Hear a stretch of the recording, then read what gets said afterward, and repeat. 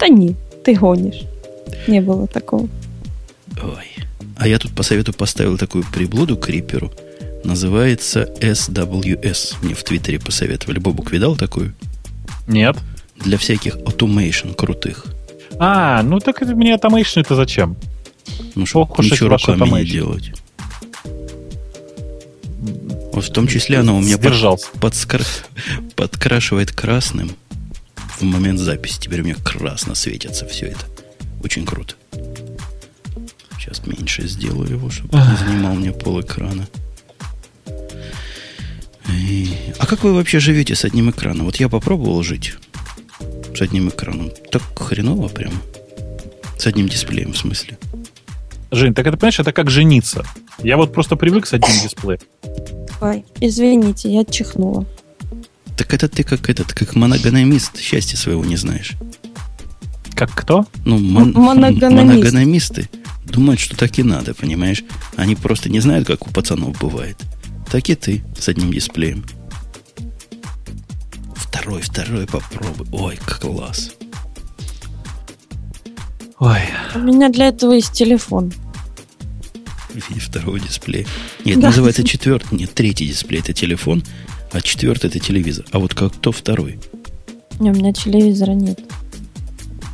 У меня для этого есть монитор. Слушайте, у меня к вам странный вопрос. Вот он вообще параллельный, перпендикулярный. Скажите, а FaceTime уже умеет видео на троих? Как я сейчас спросил. Нет, не умеет. Проверял? Ну, там нет места тоже такого. Там некуда тыкать, чтобы еще кого-то принять. Боже мой. Звонок. Хотя, можно попробовать, конечно. Не, FaceTime это балалайка очень надежная. У меня жена с тещей каждый день по нему чирикают постоянно. Качество просто удивительное. Вот на таком же канале Skype просто квадратит квадратиками. Сейчас вернусь, секундочку. Я выключу свет, потому что у меня что-то раздражает. В глаза, наверное. Мне кажется, мы не начнем сегодня, мне так кажется. Куда нам спешить? Все равно время дикое какое-то, видишь? До настоящего времени нормального еще 30 минут. Да, это точно. То есть мы будем теперь не 1,5 часа, а 2,5. Кто первый пошутит насчет свет, камера, экшен? Да не, мы не додумались. По-моему, не в курсах таких вещей. Вот так всегда. Всегда так. Всегда. Вот тоже. Вот так вот тоже. О, включил я себе этот самый, чтобы не отвлекал. Вы пользуетесь этим самым? Конечно. Каким? Ну, этим. Isolator. Isolator, который. Isolator? Да. Вот я его включил, все стало таким туманным. Очень хорошо. Скажите, когда готовы будете. Я, собственно, всегда готов. Да. Я как пионер? Да. То есть нажимать Command Return? Command Return? Да. Вот return. Он же Enter. Как называют в новоделы всякие. Return. Да хорошо. Ой, я себе отсидел все, что только можно, блин. Не говори. Не буду. Так про туалет. Смотри. Вот ты девушка. Так, я девушка. Маруся, представляешь, у тебя событие, которое раз в жизни происходит. Свадьба, что ли? Ты получаешь американское гражданство. Ага. Тебе говорят в зале, через 7 минут придет судья. Федеральный, понимаешь, не какой-нибудь там мелкий судишка, а настоящий, толстый, жирный федеральный судья придет. И этот судья ждать у себя в зале, это же его зал суда, ты понимаешь? Его. Он там ждать не любит. Тебе говорят, у тебя есть 7 минут, чтобы сходить в туалет. Что можно в туалете делать 15 минут, когда тебе сказали, надо через 7? Смотри, были капронки на человеке? Капроновые колготы. Я не проверю, что их 7 минут снимать? Нет, смотри, ты их нервничаешь, потому что тебе за 7 минут надо успеть, понимаешь, да? Ты нервничаешь, потому что бабы всегда типа долго в туалете. снимаешь колготы, а у тебя ногти, и ты случайно рвешь колготы, но ты, барышня, не промах, и у тебя всегда есть в сумочке запасные. И поэтому я думаю, у тебя в сумочке переодеть. всегда есть лак. Ой, прости. Лак для чего? Ногтей. Нет. Ну, ладно, все, хорошо. Ну, нужно переодеть в сумочку. Нужно переодеть. Ты достаешь, ты снимаешь, а эта кабинка неудобная, а их как бы одевать нужно сидя, потому что иначе можно еще раз порвать. И одевать осторожно, потому что третьей пары у тебя нету колгот. И так уходят... и плюс ты потеешь, у тебя течет тушь, у тебя, значит, нужно припудриться, потому что ты стала красной, потому что переодеваешь колготы. Ну и возвращаешься в зал суда через 15 минут, как ни в чем не было. Что-то мы с Бобуком в туалетах не потеем. Да мы и колготки не переодеваем. Там не переодеваем. Не, ну конечно. Но максимум чулки, да? По-моему, сейчас пацаны чулки не носят. Только гетры. Вот как это называется. Гетры это такие, как чулки, только вязаные. Мне сегодня рассказали, да. В общем, меня тетки в очередной раз удивили. Разбежались. Нет, ну подожди. Можно же и даже не колготы переодевать. Достаточно просто перед зеркалом повтыкать и потрепаться с какой-то неизвестной барышней о том, как все в этом мире плохо и куда катятся мужики. Это мы уже не говорим о том, что там же может случайно и встретиться особь противоположного пола. А это же вообще можно задержаться до бесконечности. Нет, ладно, я твои доводы бы понял, Маруся. Ладно, там они колготки переодевают, пилками ногти на ногах подравнивают. Чего там только они не делают в туалете. Ладно. Но когда послали туда гончиху в туалет, она их сразу всех силой привела. Ты что, они без колготок поскакали? Может, они там курили, слушай. Марихуану. Суд же, гражданство же. Может, нервничали. Это как, знаешь, как мандраж перед свадьбой, когда невесты убегают, там все так. Вот мандраж перед гражданством. Ну, может быть. Мужики что, не убегают? Или убегают? Ни одного мужика, когда сказали покурить и оправиться, ни один мужик не встал и не ушел. Ну же, дурак, что ли? Он встал, на его место сразу сел кто-нибудь. Нет, там места прямо, знаешь, нельзя чужие занимать. То есть прямо там ряд такой-то, место такое-то, да? Нет, там есть ряд, там очередь была. Я в подкасте у себя рассказывал. Там такая система стека была. То есть можно в ряд зайти только с одной стороны. И потом же с одной стороны только выйти. И по последовательности знает, где кто... Не знает, где кто сидит, знает, кто за кем сидит. Понимаешь, у них связанный список. Угу. Потом по этому связанному списку тебе и выдают бумажки. В противоположном порядке. Ну, типичный стек. Высокие технологии. Что тебя спрашивали? Ничего не спрашивали. Ну, ты же экзамен проходил. Так нет, экзамен я в прошлый раз проходил. А в этот раз я получал сертификат. Тебя вручали. Да, что натурал клятву говорил. Что в случае войны с Россией подниму оружие в нужную сторону. Так что готовьтесь. Зуб даю. А как же пионеры? Ну, там... то есть ты клятву на клятву? Всем ребятам примеры. А пионерская клятва сама отменяется, когда комсомольскую принимаешь. А комсомол распустили. Подожди, да ладно. То что? Что, я до сих пор обязан металлолом собирать, ты думаешь? Ты знаешь, там в клятве нет ничего про металлолом. Но мне нравится идея вообще. Ты же, кстати, его собираешь до сих пор. Я же правильно помню, что у тебя американская машина, да? Моя американская машина всякую вашу европейскую переедет и не заметит. В этом проблема. Конечно.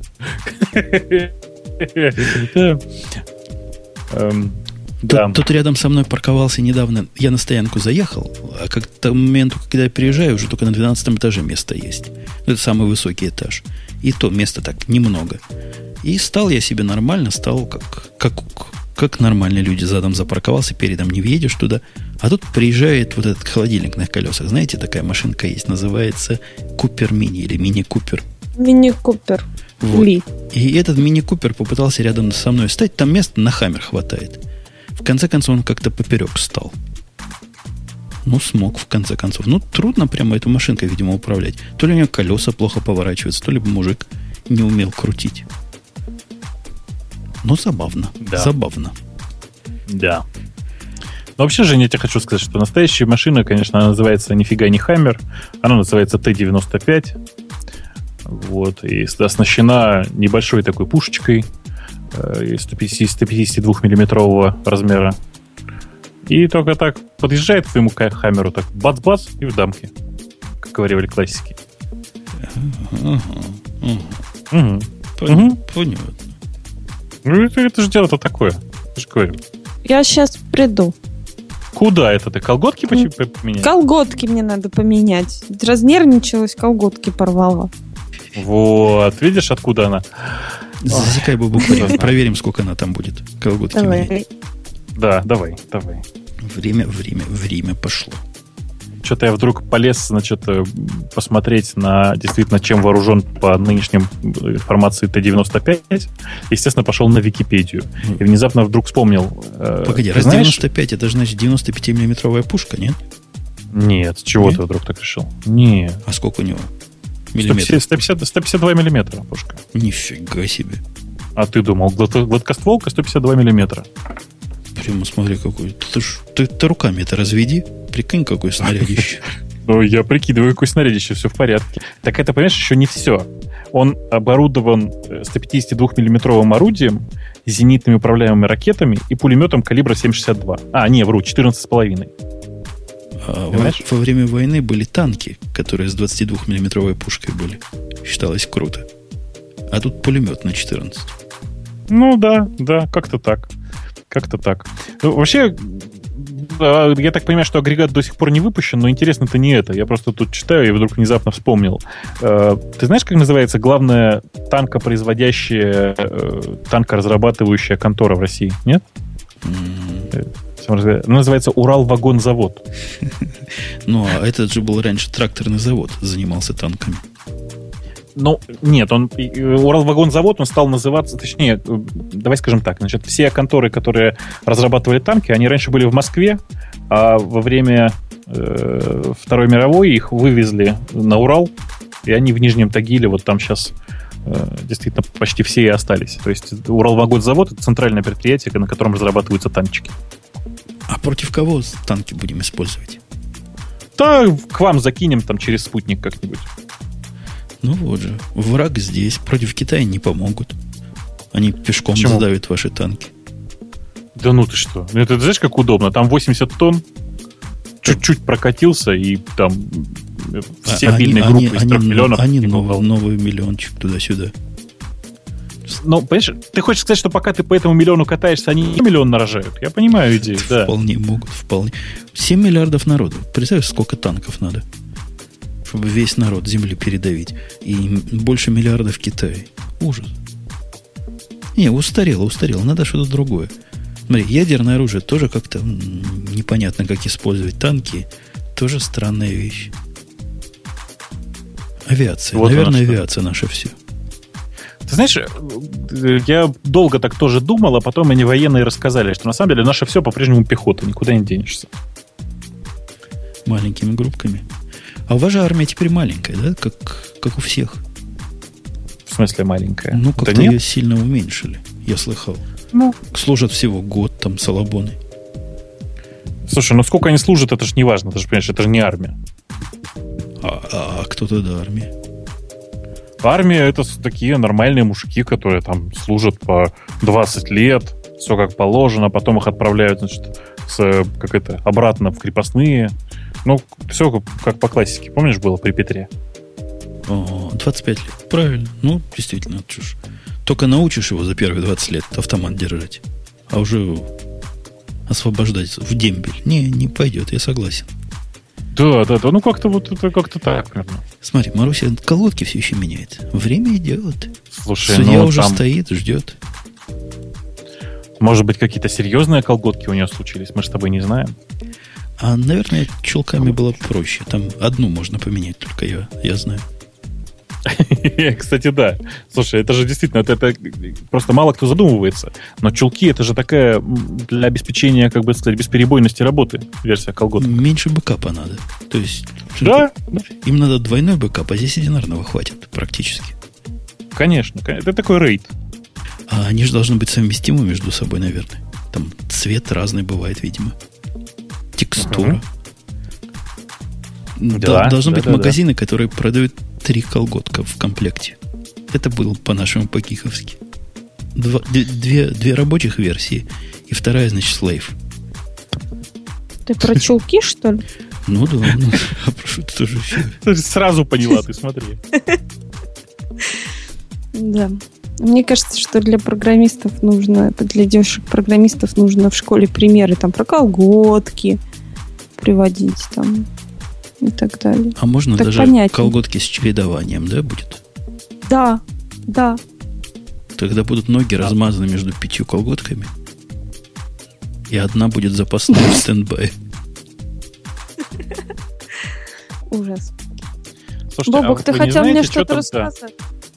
Нет, я хотел спросить, а вы не знаете, что там с Фобос Грунтом? Нет? Без понятия даже, что это. С кем? Ты что сейчас сказал? Даже это вы гики или не гики вообще? Фобос? Я читала твой пост про гиков, слушай. Это что-то куда-то летит, наверное. Это да, это просто мы 15 лет ничего не запускали. И? Вот. А потом внезапно снова запустили аппарат, который должен был полететь к Марсу, примарситься, так сказать, все как положено. Но вот если я не ошибаюсь, первый раз такой аппарат хотели запустить где-то в конце 60-х годов. Туда прямо, к Марсу сразу. Фигакс, и все. Вот. Говорят, что опять... сначала потеряли, сейчас этот Фобос Грунт, потом опять снова нашли, и вот говорят, он сейчас собирается падать. А падает на что? На Марс? Ну, на Землю, Жень, он близко слишком, ты что? Недалеко улетел? Это же «Пятый элемент», это ты сценарий «Пятого элемента» прочитал с Брюсом Уиллисом. Нет, там про Брюса Уиллиса ничего нет, и даже этой, вашей ближайшей соседки украинки тоже нет. Как и сейчас. А падает чего? Говорят, сикфолт у нас в чатике. Милка ваша, Йовович. Да, говорят, что что-то типа сикфолта, да. Ну так еще бы на C написали с C++ рантаймом, как мы понимаем. Да, тут кто-то в чате отлично формулирует, просто супер. Спутник вошел в состав группировки спутников в Тихом океане. По-моему, это отлично. Молодцы. Жалко. Но вообще, я думаю, что, конечно же, это просто марсиане атакуют и устраивают черти что. Но не бывает такого. Негодуют. Конечно. Не бывает такого, чтобы столько лет запускали и ни разу не запустили. А я видел фильм про Аполло-18. Видели? Такой отстой оказался. Да. Фильм вообще отстойный. Согласен с тобой. Столько про него разговоров было. Я как дурак купил себе Blu-ray диск. Господи, ты зачем Blu-ray-то купил? Там зачем, да? Ну так, чтобы красоту всю видеть. Как там жуки. Наоборот. Так, вообще, вот жуки — это спойлер. Спокойно. Понял, помолчу. Там на Луне есть жуки. Спойлер закончился. А мне вчера сказали, что жену Декстера убили в каких-то будущих сезонах. Это правда? Ну, ты даешь. Во-первых, жена Декстера переместилась в сериал... какая Family называлась? Бобок, помнишь? Там, где у них у всех суперспособности были. Да. Суперсемейка? Нет, какая-то Family была. Этот сериал, судя по всему, тоже закрыли, потому что сейчас жена Декстера в другом сериале, в котором у врача его мертвая жена приходит. А жена Декстера, у него сестра там. Ух Он ты. сестрат, да. Сестра. Так подождите, ее что, реально убили? Я сейчас на 4 сезоне. Да, реально. По-моему. Что, спойлер сказать, как в ванной выпустили весь кровь. Через ножную вену. Марусечка, Нет, это был другой маньячий. Досмотри до конца.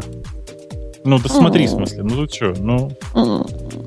Давай. Ну, мне проспойлерили, и я теперь хочу узнать, это правда или надо мной постебали. Правда. Марусечка, а еще, как это сказать-то, короткошея сука умирает в конце 4 сезона. Да? Cutthroat Bitch, как на русский перевести? Ну, Эмбер умирает в конце 4 сезона. Я поняла. Да. Разве 4-го? По-моему, да. Нет? Угу. Я не смотрела еще конец 4 сезона.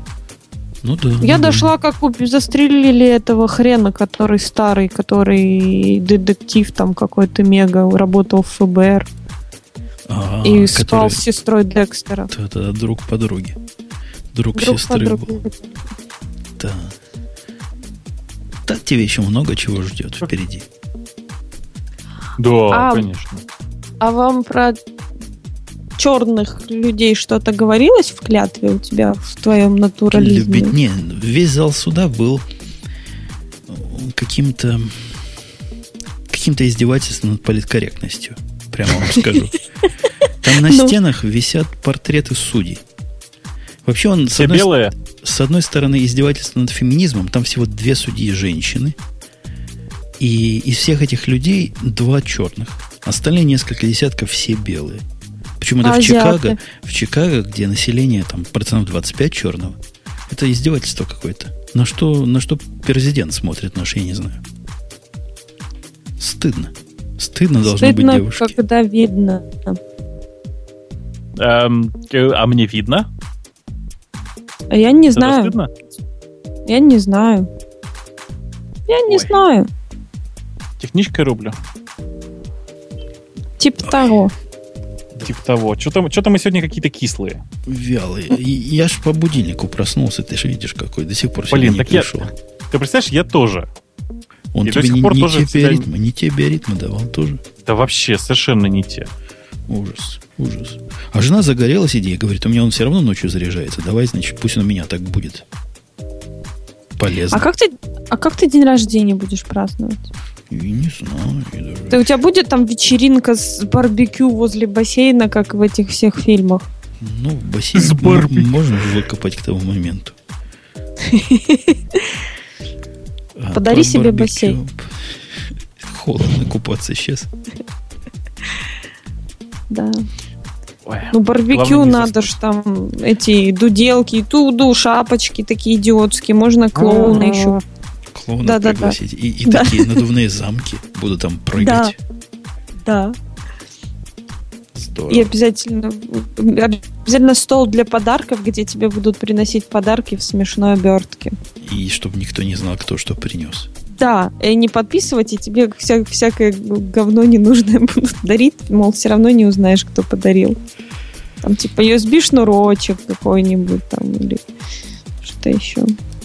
Пусть приносят айпэды, айфоны. Все на ай пусть приносят. Что-то я хотел рассказать такое почти гиковское. Ты такой унылый пост про гиков написал. А почему он? Во-первых, это очень старый пост, Марусечка. Он какой-то очень бабский. Бабский? Он какой-то бабский, как будто бы ты не натурал. Да. Вот так читаешь и думаешь, что не натурал. Вы про что? А Бобук запостил недавно в Твиттер или куда-то еще свой, как оказалось, старый пост по поводу гиков. Что он думает про гиков. И что он сам гик. Про гиков. Про гиков. И, в общем, из этого поста очень сильно попахивает ненатурализмом. Марусечка, а ты ненатуралов вообще нюхала, скажи? Есть такое. Нюхала. Какую часть? Я стесняюсь сказать. Говорят, они хорошо пахнут. Если мытые.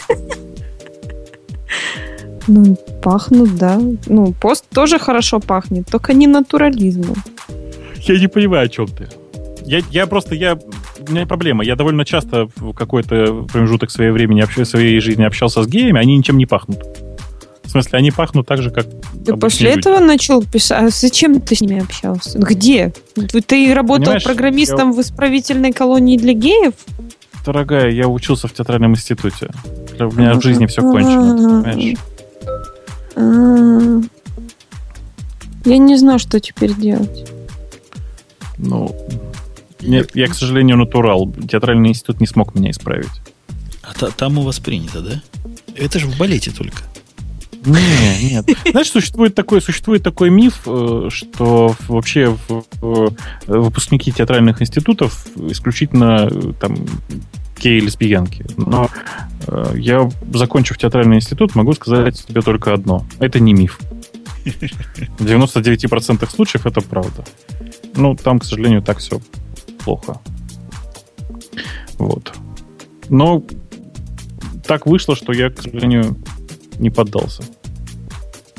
Хотя, насколько бы жизнь проще была бы.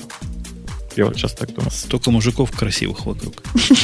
Да, конечно, просто неотразимо. А я люблю женатого, да.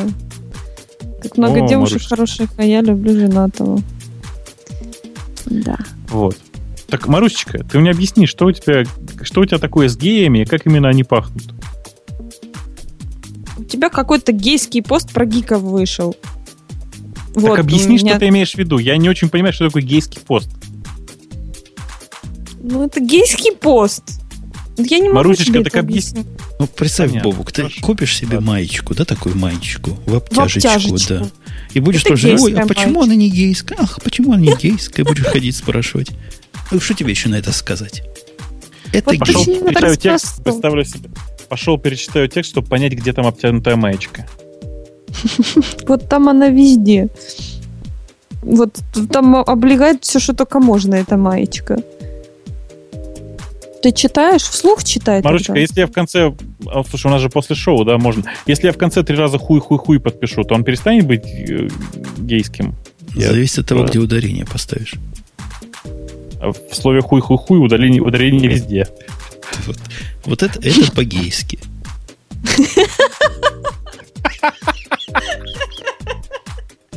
Женя уделал сейчас, это точно. Ой, господи. Я не ожидала. Это было неожиданно. Нет, это было отлично, Женя. Вот это было просто супер сейчас. Ой. Я что-то... Да. Что-то я хотел сказать-то. Так что вот. ты не гей. Вопрос... Нет, это давно понятно. Если что, приходите, могу доказать. Так вот, есть у меня есть из тебя офигительная гиковская тема. Значит, просто в основное шоу ее, наверное, не очень хорошо, а то как-то некрасиво будет. Мы тут, значит, запустили в Яндексе очень забавную фичу. У нас, знаешь, есть такие Яндекс-карты для мобильных устройств. Тоже Да. за деньги? Вот, не, бесплатно. Зачем что-то? Только бесплатное. И к вопросу о геях, у нас в Москве очень много геев в серой и синей форме поставили много-много, знаешь, таких спидкам. Ну, как по-русски это называется? Камеры, которые замеряют твою скорость, а потом тебе присылают штраф. Причем, ладно бы они поставили американские или там европейские эти камеры, они прекрасно ловятся радарами, в смысле радар-детекторами, простите, и никаких проблем. Но эти российские сволочи изобрели свой охрененный радар, сделанный из авиационного радара, по разработке на базе авиационного радара, который, зараза, тебя подсекает, замеряет твою скорость на очень большом расстоянии и нифига не детектишь. Так вот, мы долго думали, как с этим бороться. Теперь в Яндекс.Картах есть размеченные почти все эти радары. Знаешь, Женя, как мы их размечаем? Вот ты только не ржи, пожалуйста, громко, потому что это просто, отдельный смешной анекдот, как мне кажется. Дело в том, что эти радары, они представляют из себя, значит, комплекс из 3 блоков. Это радар, это фотокамера, точнее, видеокамера, которая снимает и потом, соответственно, просто сохраняет твою фотокарточку, так сказать, когда ты уже близко. Радар, кстати, замеряет на расстоянии почти километр твою скорость. А 3-й блок — это компьютер. Задача компьютера, как ты понимаешь, очень простая. Собирать эту информацию и отправлять ее, так сказать, в центр. Так вот, этот компьютер, он отправляет информацию в центр через 4-й блок, который стоит отдельно. Связь между 3-м и 4-м блоком, то есть между компьютером и отправляющим блоком, происходит по Wi-Fi. Во всех этих камерах, давай скажем так, эта Wi-Fi-ная точка называется легко предсказуемым образом. На П? Почти. Дело не в этом. Дело в том, что у нас наши мобильные Яндекс.Карты, они, естественно, умеют определять, там, грубо говоря, список Wi-Fi точек вокруг. Стоит хоть кому-то с включенными Яндекс.Картами проехать мимо этого спидкама, как эта точка с этой камерой появляется на мобильных Яндекс.Картах, и все следующие, проезжающие мимо, уже знают, что здесь камера стоит. Понимаешь, да, логику? Я заснула, пока тебя слушала. Марусечка, это просто было не про геев. Понимаешь? Хорошо. Вот.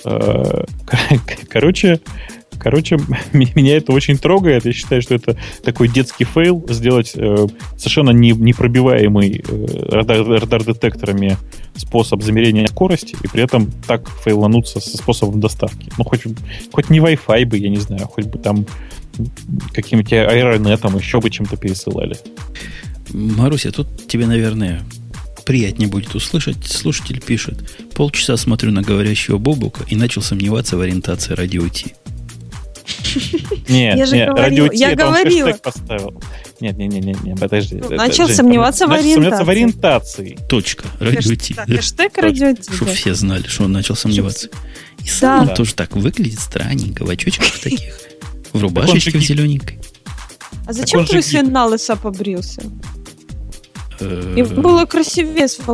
Ты не понимаешь. Это страшная история. Сначала он к нам пришел как-то с таким... Подожди, у него были вши? Не-не-не, это еще более страшная история. До Хэллоуина он к нам пришел и говорит: ой, дайте деньги, я хочу постричься. Ну, так он же работает. Нет, тогда он еще не работал, по-моему. Или еще денег не получил. Мы говорим: зачем? И так красиво. Я говорю: вон, возьми мою бритву. Она замечательно бесплатно бреет на лысо. Говорит: нет, я хочу, значит, в парикмахерской. Мы ему дали деньги. Он взял эти деньги, пошел на них, купил очки и постригся на лысо. Думаете, зачем? Бобук, догадайся. Чтобы... Так зачем? Он на Хэллоуин Стивом Джобсом наряжался. Че, серьезно? Честное слово. Водолазка там, значит, Nike, да? Все дела, да. Ну, а лысости очки что же должно быть при этом? А зачем очки? У Стива Джобса есть очки, разве? Так нет, в том-то и дело. Не, у него есть, но не не солнцезащитные. Не, он такие купил, да. Говорит, под Стива Джобса не было очков, были только под Гарри Поттера. Но пришлось брать, какие дают. Слушай, ну под Гарри Поттера они, кстати, довольно похожи. То есть они тоже круглые. Хотя, знаешь, он тогда так... Нет, если лысый Джобс в очках Гарри Поттера, это получится Ганди. Вот. Надо еще тогу одеть при этом. Или сари.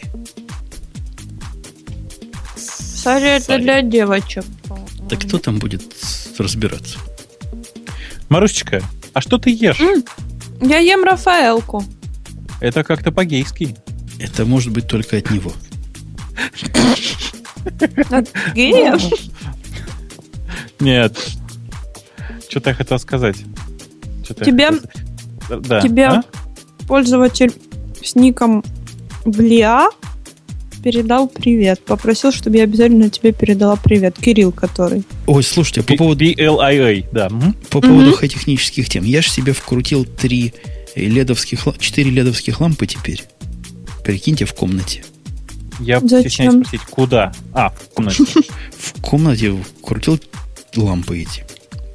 Я вам скажу, крутая совершенно штука. То есть их что включать, что не включать, то никакой разницы нет. Я их теперь вообще не выключаю, потому что они и включены так светят, что как будто бы не светят.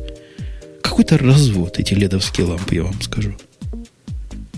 Почему? Ну, потому что они у меня прямо над столом. 4 штуки. Прямо в стол. Даже стол они плохо освещают, а все вокруг в темноте. Это для создания какой-то интимной обстановки, наверное, ориентированы. Но как средство освещения это вообще никуда не годится. Причем там мощные, 3-ваттные 2 штуки есть. Мощные, 3-ваттные. Ну, у них 3 ватта это дофига считается. Ну, я понимаю, да. Да. Ужас какой-то. Какой-то сплошной развод и позор. Хочешь, мы тебе из России вышлем нормальные лампочки? А такие 60 ватт, 100 тоже ватт. Запрещают уже их. Да что у нас запрещают? Медведь сказал, не будет больше лампочек. Одни ледовские. Будете в темноте сидеть. Уже он не авторитет. Конечно. Наши авторитеты уже выехали к нему. Все в порядке. Да. Все нормуль. Но зато я теперь как Красновский. Охраняю природу. Смотри на лампочки. Они природу охраняют вовсю.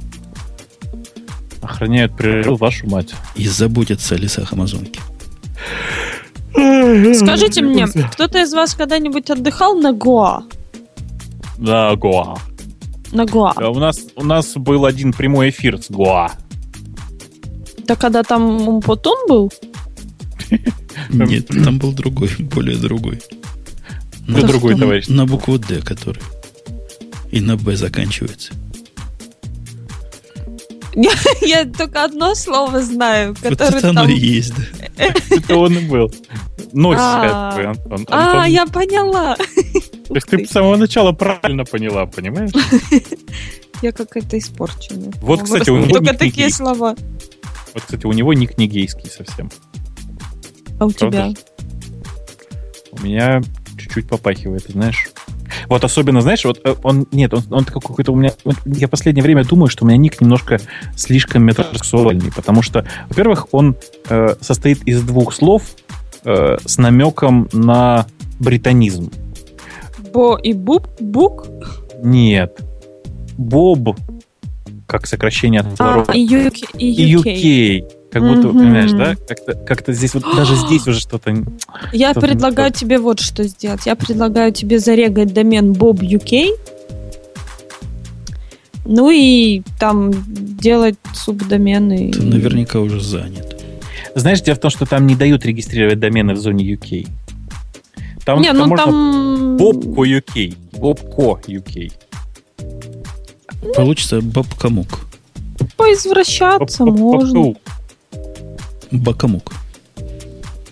Вот. Но это как-то не то. Вот. А потом, понимаешь, дело в том, что даже в слове «боб» там существует некоторая проблема, потому что легким движением руки, удвоением буквы «о» мы получаем слово «буб».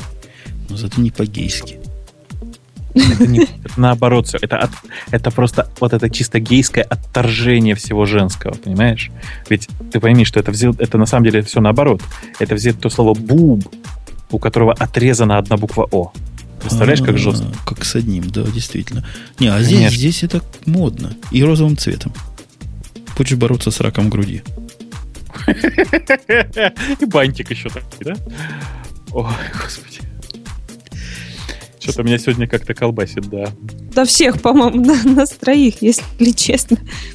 Я на такую шутку никогда в жизни не думала услышать. И вот на какое. А это я теперь, понимаешь, я упростился. Я теперь как простой американец. Всю правду матку. Ну все, да, тебе уже не надо скрывать свою сущность. Да, мне не надо прикидываться умным больше. Могу быть как все. Жень, объясни мне, пожалуйста. Объясни мне, как давай скажем, как представитель одной довольно угнетаемой нации другому представителю этой же нации. Расскажи мне, пожалуйста. Как россиянин. Как в списке топ-пейд в маковском App Store, я не знаю, как в Штатах, но в России, на первом месте показывается Growl. Да, кстати. Как? А что тебе? Я за него запейдил. Зачем? У него платная версия работает хуже, чем бесплатная. Не, это да. Но она зато, потрахаться с ней можно. Фу, он путун. В том смысле, как с Linux, понимаешь? Надо сносить старое специальными способами. Ее, если правильно установить, Бобук, она работает не хуже, чем старая. Не лучше, но и не хуже. То есть ее можно заставить работать. Да, можно, конечно. Но мне кажется, что при Стиве такого не было. Да, мужикам же надо денег на разработку, на пиво. Что не дать? Какая-то херня какая-то. Лучше бы он сделал дополнительные темы для Гроула за отдельные деньги. Я бы с удовольствием купил. Для классического просто Гроула. Но, блин. Для тех, кто не знает, что такое Growl, на всякий случай, это такие, знаете, система таких нотификаций, когда выскакивают поп-апы, такие паум, и говорят, что у тебя новое сообщение пришло, или еще вас какая-нибудь такая... Вас упомянули в Твиттере. Да, и за это предлагается заплатить $2. За что? Так теперь у него не просто поп-апы. Ты ведь не ставил, ты, знаешь, не пробовал Пастернака. Конечно, поставил. Дурак заплатил. Поставил бесплатную версию, конечно. Но у него там история есть, например, которую я, конечно, отключил, но тем не менее, может, кому-то важно. Я все платное я отключил, но да, я тебя понимаю. Не, она как бесплатная, только немножко менее удобна. Так я про это и спрашиваю, зачем, если есть бесплатное и более удобное? А ее уже разрабатывать перестали. Жень, понимаешь? Ее, правда, и до этого долго не разрабатывали, но вот и эту перестали. Это ведь как, понимаешь, с ухом. Я периодически ковыряюсь в ухе. Что, звук пропал? Зачем? Ну, потому что туда всякая пыль забирается, еще что-то. Ну, как-то а мыться ты не пробовал? Уровень. Это то же самое. Можно мыться, в смысле, можно ковыряться в ухе и в ванной. Так вот, ухо — это такая вещь, которую не нужно разрабатывать. Она уже под мои пальцы достаточно разработана. Вот тут то же самое. Я понимаю. Но зато вот старый у тебя, как мне правильно пишут, работал со скайпом, а новый не работает. А? Это плюс? Это плюс сейчас? Ну, а вдруг ты не знал, как скайп подключить в своем гроуле. А вот раз поставил новый, и не работает. Я понял, Да. Но нет, меня главное это волнует, что он в топ-пейд, не просто так. Понимаешь? Я про него оставил отзыв критический, что замечательная программа, только установить ее, это надо 2 высших образования. Ну, я тоже что-то такое неприятное написал. И, ну, как бы я понимаю, что сейчас вот эту шутку поймут только те, кто понимают, но вероятность того, что нормальный пользователь сможет установить эту программу и она заработает, крайне мала. Понимаете? А может они для... Это какой-то Growl Improved. Не, они, наверное, на тех рассчитаны, у кого Гроула до этого не стояло. Вот если не стояло, то все это работает же сразу. Проблема с тем, что ты умный слишком. Я даже не знаю, чем мне по этому поводу. Не становиться геем. Марусечка, мне уже поздно. Так ты же сказал, что ты не гей. Я тебе поверила. Ну, я уже говорю, мне уже поздно становиться геем. Так я говорю, не становиться. Нет, не становиться. Так я им уже не стану, я уже старый слишком. Или ты думаешь, что седина в бороду, там, без в ребро? Ну, типа того, да. Никогда не поздно, по-моему. Ты думаешь? Ну, да. То есть для меня еще не все потеряно? Ну, я знаю, тут есть специальные курсы, которые геев переучивают на натуралов. Я подозреваю, что можно вполне обратное открыть. Слушай, мне реально интересно, как они это делают? Током бьют? Ну, показывают гей-порно и в это время бьют током. А, то есть это я прав, да, был? Ну, я да. Я вообще-то думал про собак с ошейниками, знаешь, которых током бьют, когда они что-то не то делают. Говорят, помогает. Методика та же, да? Да. Круто. Вот, Маручка, слышишь, если стану геем, поеду обязательно в Америку. Хорошо, только он потом и не там тебя вылечат. Да. А в топ-фри на 34-м месте Mail.ru агент. Ой, хорошо, что ты напомнил, Бобук. Как у вас рука поднялась вот этот позор сделать, еще хвастаться им? Какой позор? Ну, раз вы про Mail заговорили, я про Яндекс.Погоду вспомнил. Давай, расскажи. 250 метров или 280 метров. Погода на 10 лет вперед. Я еще в прошлый раз возмущался, но Грей не смог адекватно ответить. Сказал, у всех так. Так? Это самое умное, что он смог сказать. Не, Жень, смотри, значит, давай я тебе на всякий случай скажу, что там, давай скажем так, больше 50 графических сюжетов. Берем 270, делим на 50. Получаем, это 50, это мало, на самом деле там сильно больше, чем 50. То есть это даже не 60, это больше, чем 60. Давай для справедливости на 50. Это получается примерно по 5 мегабайт на сюжет. Графический. Это правда много, да, Жень? Нет, мне как-то дофига какое количество у вас сюжетов, потому что мне всегда показывают один, при этом уперто утверждаю, что я в Вашингтоне нахожусь, и показывают один и тот же сюжет постоянно. Причем только в горизонтальном виде. Подожди, слушай, скажи, пожалуйста, а какой тебе сюжет показывает? А там такое не абстракционистский, а как это называется? Ну, как Пикассо рисовал, как это называется? Импрессионистский сюжет. Или у вас там они все такие? Нет, они там все такие. Ты мне скажи, что там нарисовано. Я уж не помню, я ее снес к чертовой матери. Там, когда из эффектов было, когда нажимаешь, такая как волна вверх подпрыгивает всего. Там какая-то природа, что-то все вверх. Раз. Понятно, идея понятна. Ну, короче, я тебе что хочу сказать. Это, конечно, правда, что приложение слишком большое, я тут даже с тобой спорить не буду. И я уже после релиза, я, к сожалению, поздно чухнул, что называется, уже после релиза я там уже навставлял пистонов кому только можно, потому что, конечно же, можно было сделать, как ты понимаешь, да? Можно было придумать способы. У меня даже графическая идея есть. Слушай, вы зря пошли по импрессионистам. Надо было по абстракционистам. Там все векторной графикой можно сделать. Черный квадрат. 4 байта займет вся картинка. Не 4, 1. Не, надо координаты углов, наверное. Зачем, Жень? Он фиксированного размера будет.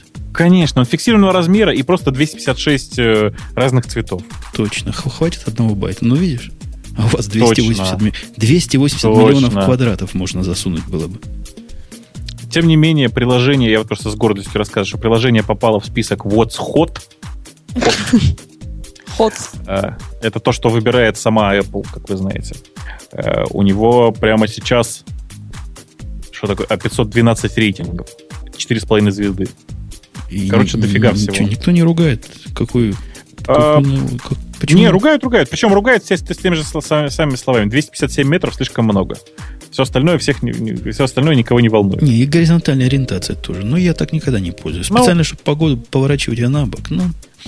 Не, Жень, это все очень просто. Дело в том, что одно из самых популярных приложений для iPad называется Weather HD. Оно занимает 290 метров. Там 3 или 4 картинки, я уже сейчас точно не помню. Видео, причем картинки, конечно же. И она тоже работает только в такой ориентации. И ничего. Поэтому, как у меня в детстве спрашивали, а если все будут головой об стенку биться? Я тоже буду. Это прикольно. Да, а с балкона прыгать еще. А если все будут прыгать с балкона, то я думаю, что спасут большую часть. А я буду просто встану и тоже прыгну, но только в конце состава, так сказать. И будешь головой при этом об стенку биться еще. Нет, одновременно это не получится. Ну, сначала головой биться, пока все прыгают, а потом последний прыгнешь. Ну, типа того.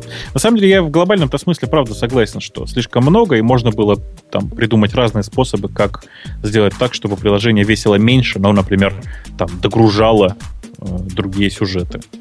Или, например, выпустить сейчас не все сюжеты, а выпустить, скажем, четверть сюжетов, а остальные апдейтом выпустить. Ну, понимаешь, да? А про догружало ты слышал? У них тоже теперь проблема в пятой. Да, конечно. С кэшами. Этот жаловался. Инстапеперовский, да, по-моему, мужик? Да, Марк, да, есть такое. Жаловался. Действительно дурацкая ситуация. Вот. Короче, а в остальном приложение, видишь, действительно такое прямо оно в топы вылетело, влетело в топы, и people, что называется, тащится. Потому что 361 оценка 5 звезд, 57 оценок 4 звезды, и всего 34 оценки 1 звезда. Понимаешь, поэтому... Понимаю.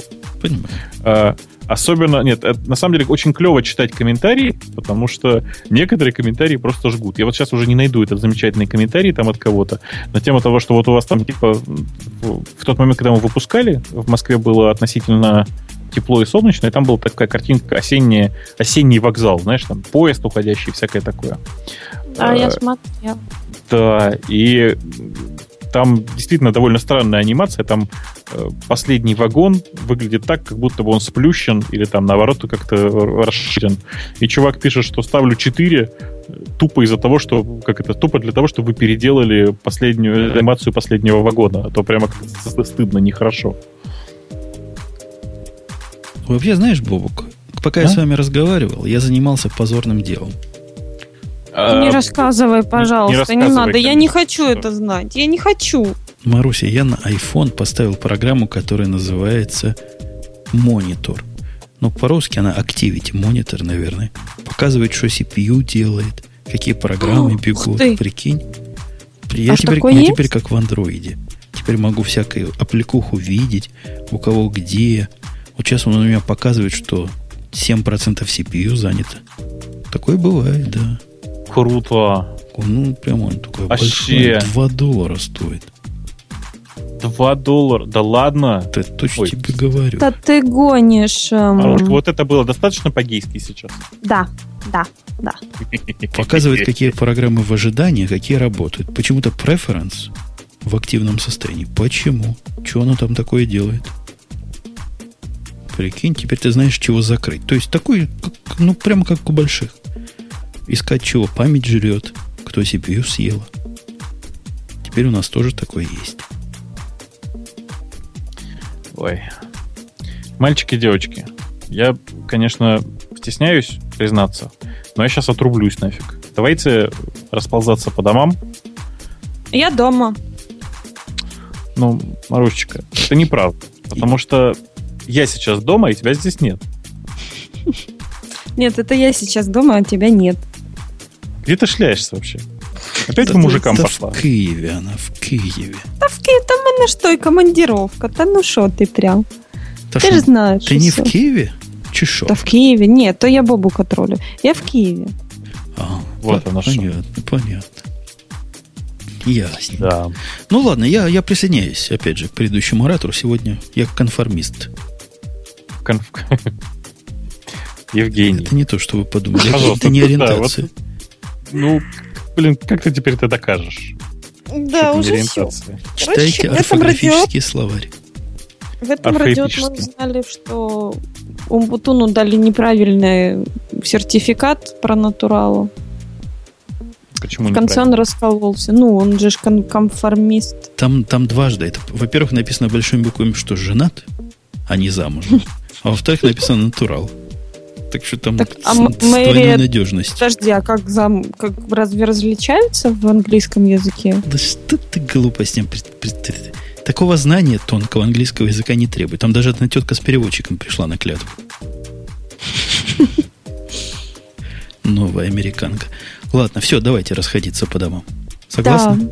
Да. Давайте. Я уже разошелся. Все. Так разошелся, да. Пока. Давай. Пока-пока. Все, пока. Услышимся, приходите.